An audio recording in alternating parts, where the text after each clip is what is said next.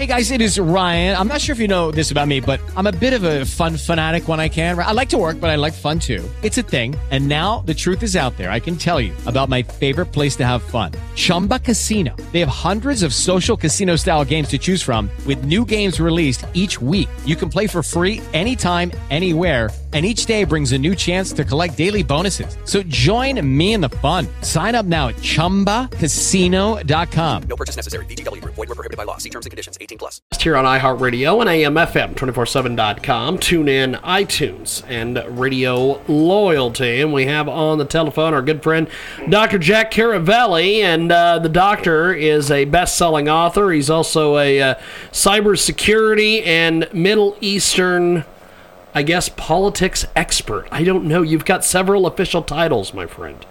James, when you reach my age, you picked them up.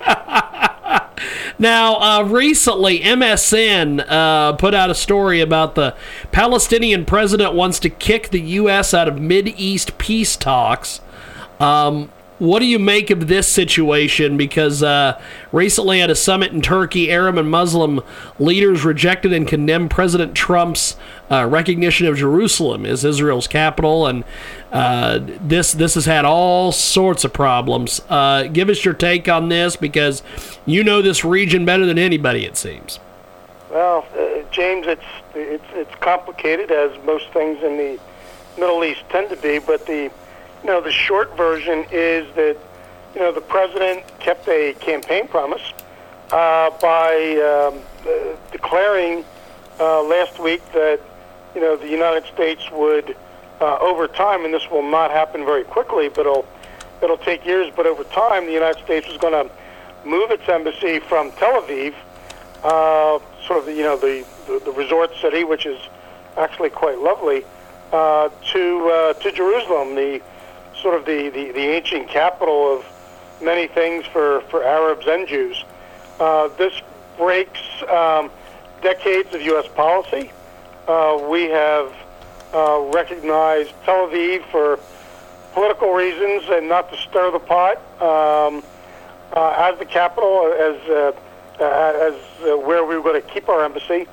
The embassy actually is about a block in from the ocean, and it was put there to allow, in years gone by, a rapid evacuation if it had to be. But now it's going to, again, slowly move toward to Jerusalem. There is a smaller, what we call a consulate in Jerusalem. So I'm not sure, if they can expand it, or they're going to need to find a new ground or not. But like a lot of things, James, in the Middle East, much of this is about optics. The Arabs, of course, are viewing it as the shading, if you will, of the United States toward Israel. Israel has always claimed Jerusalem as its, again, historical and ancient capital. It's seen as again, tilt by Trump toward the Israelis, and of course, anything that's seen as favoring one is seen as being a sort of a stick in the eye to the other side. So it's politics. It's complicated. I think the Arabs will learn to accept it over time, because the way to peace in the Middle East is going to be with real U.S. assistance, and I think that's what everybody seems to want. But we'll see. But for the time being, it's going to be an irritant, and we'll just have to wait and see how it plays out. We've got Dr. Jack Caravelli joining us today here on our big program, Coast to Coast and Boulder to Boulder, on TuneIn, iTunes, Radio Loyalty. And, Doctor, another situation that is that unfolded earlier today was this net neutrality situation with the Federal Communications Commission. You do a lot with cybersecurity. You do a lot of things on the web. What did you make of this decision? Yeah, it's again, it goes back some months, and James, I recall, you've been on top of this and we talked about it for quite some time. The bottom line, possibly, we need to watch this, is the internet and our access to it was, originally intended to be, free, equal, and fair, and that meant that consumers, business, government, when they access the internet, they would, not pay different prices, not get different services, and if you wanted to, log on to, for example, the Washington Redskins website. Not that anybody really would want to do that. That's fantastic. I couldn't resist that. That everyone could do it. Again, cost-free, and get access to the website. It's basically the same computer speed, given all the other variables that come with computers. What's being discussed and looks like it is going to go through is the possibility that there will be different, if you will, levels of service or tiers of service for the internet. And for example, if you're a big business, let's say American Express, and they obviously need to conduct large amounts of business on the internet, every day quickly. They may wind up paying more or having to pay something for that service. It'll allow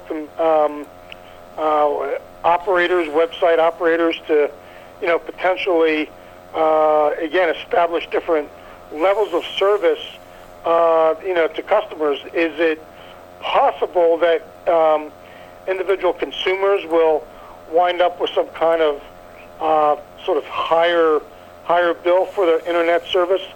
Yeah, it's possible, and I think we need to look at this very closely.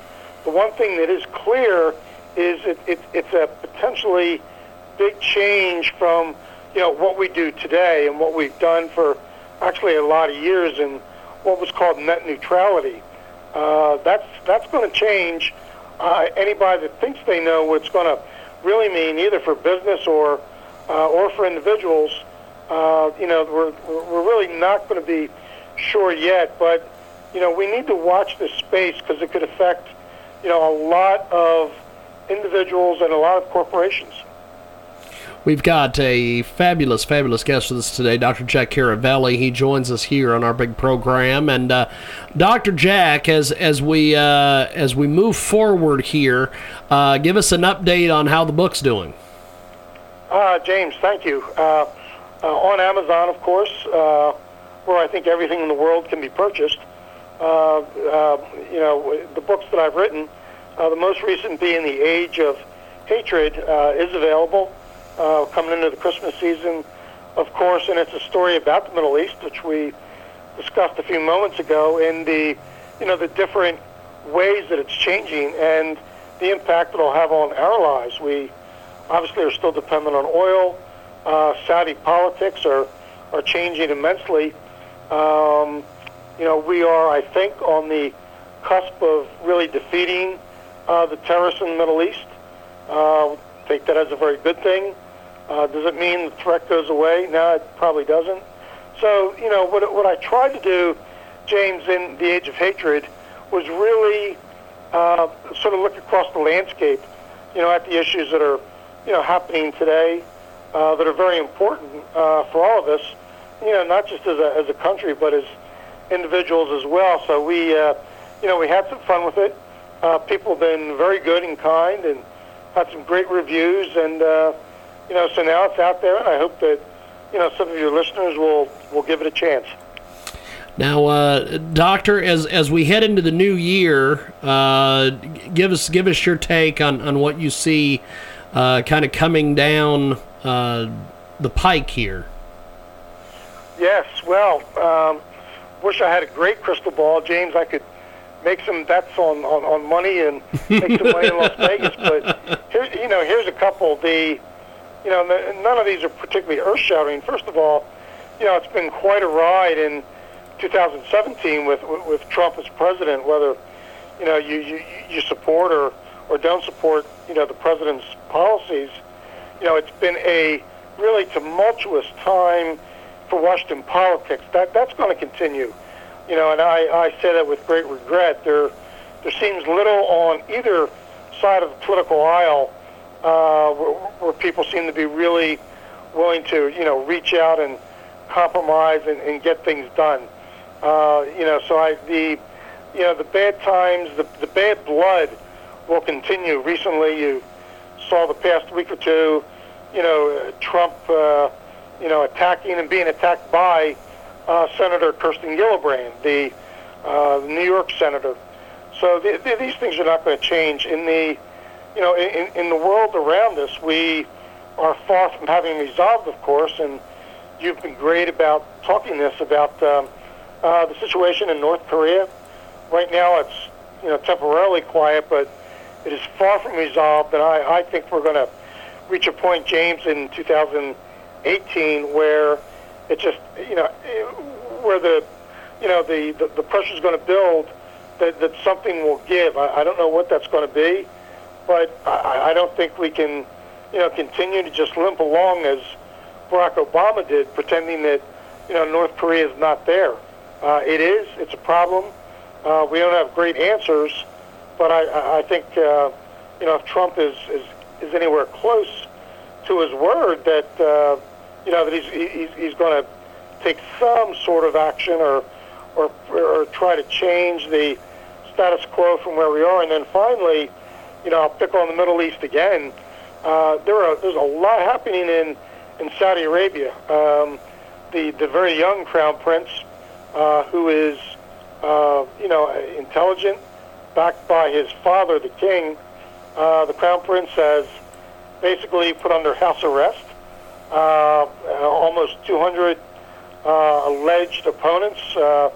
Those largely charged officially with corruption. It's a powerful group. There are very senior government officials involved. There are very senior wealthy businessmen involved. So he's taking on a lot. He's taking on the sort of the cream of the crop in Saudi Arabia. The combined wealth of those individuals that he's put under house arrest at the Ritz-Carlton Hotel in Riyadh, and I've been there. It's a spectacular place. Is about $800 billion. So he is taking on a lot. He's probably making some serious enemies. He's trying to change Saudi society.